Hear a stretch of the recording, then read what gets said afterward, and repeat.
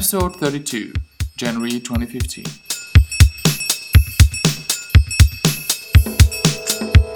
In this episode, Max Lasto talks about Sass and responsive design, also about effective use of media queries for responsive typography, and he explains chained media queries.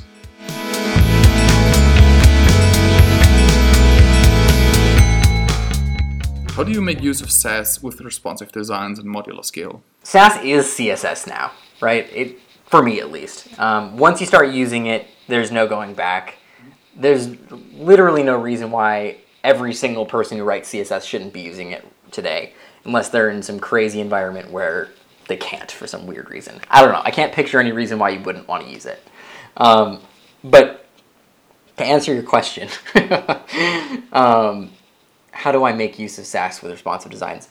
So there is a modular scale library out there. I can't remember the name of the person who wrote it, although I'd give him credit now if I could.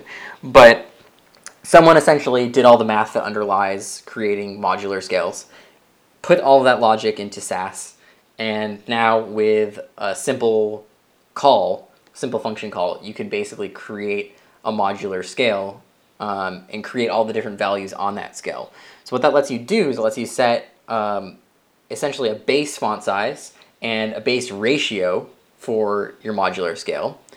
And starting from that base font size, values can get created on that scale at any point.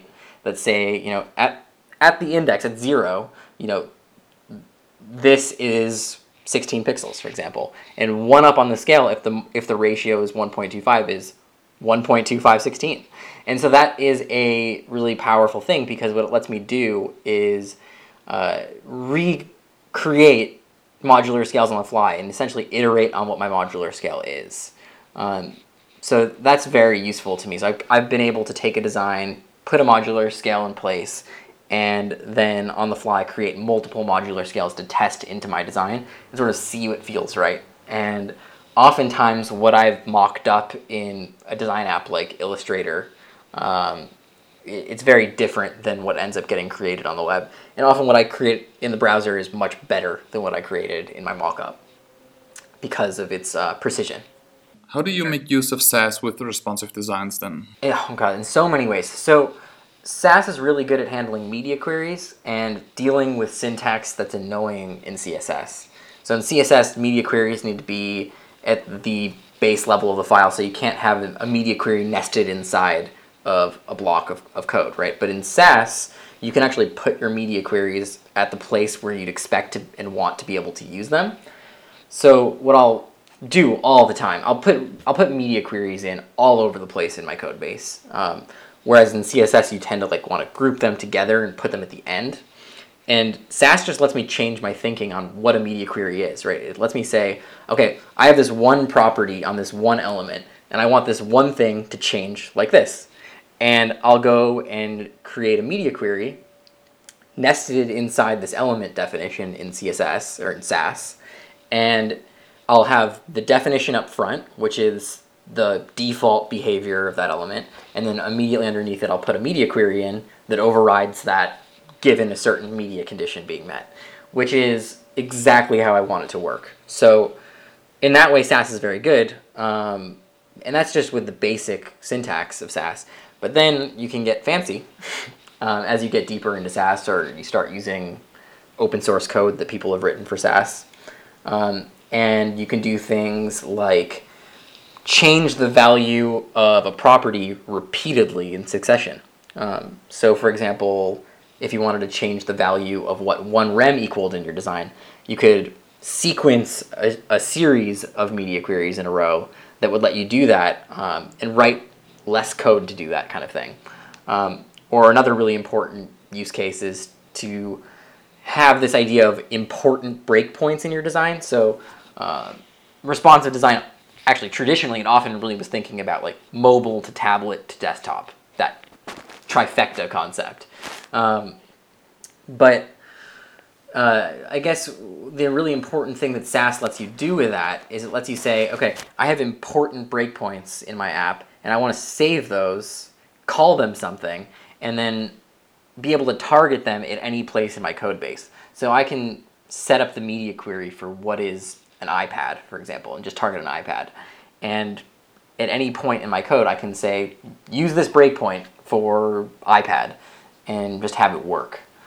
So that's really powerful, and just helps you focus on the idea of what you're trying to get done rather than on the code itself. How do you most effectively use media queries for responsive typography? Okay, so first thing is, in all of the design work that I've been doing, I've gotten rid of pixels for all sizes, all paddings, all margins. Don't use pixels for line height. Pretty much nothing. I say pretty much because there's still a few things that pixels are useful for, but it's a nuance. Assuming that we're using rems all over the place, the way that I use media queries is to change the root font size and have it scale everything in my document up and down. And so that doesn't replace the media queries that I'm using to change layout, that I'm using to change things like how it looks on a tablet versus on a desktop screen, what you'd call adaptive layout. But it works to set appropriate scale for my design. And I guess that's the responsive typography component of it. And I write a lot of media queries. So if I'm working on a design, I may have 15, 20 different media queries that just changes the font size in all these different situations.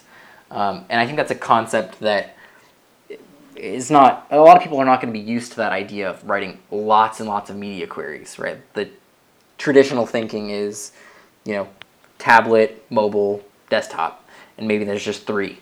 And I'm sort of advocating and using media queries as a way of smoothing out your design sort of between these major layout changes that you're going to want to coordinate. So it's basically designing for the in-between states. Is there a downside to using that many media queries? File size increase? I mean, I'm not really worried about file size increase. There's not much of a downside that I've found, particularly. It could get hard to realize, I guess it could get hard to manage, but Sass sort of smooths all that stuff out, right? It just makes it pretty easy to deal with. So if your code is clean and your code is doing what it needs to do, I don't see too many disadvantages with using lots of media queries. What are chained media queries?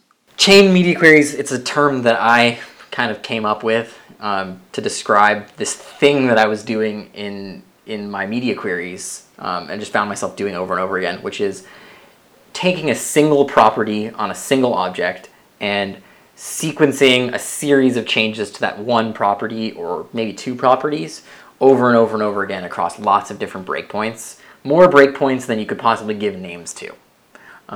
So it really came out of this desire to have the fluid type working and change the scale of my entire design.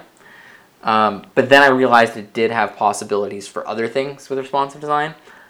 So I'll actually control, using chained media queries, I'll control the outer width of my entire grid. So how wide is my main content column is something that I'll use chain media queries for. I'll use less media queries, but I'll still chain them in the same way. So essentially, all it is a sequence of changes to a single property across many media queries. And I've written a bit of Sass that helps make the syntax for doing that really lightweight and more declarative.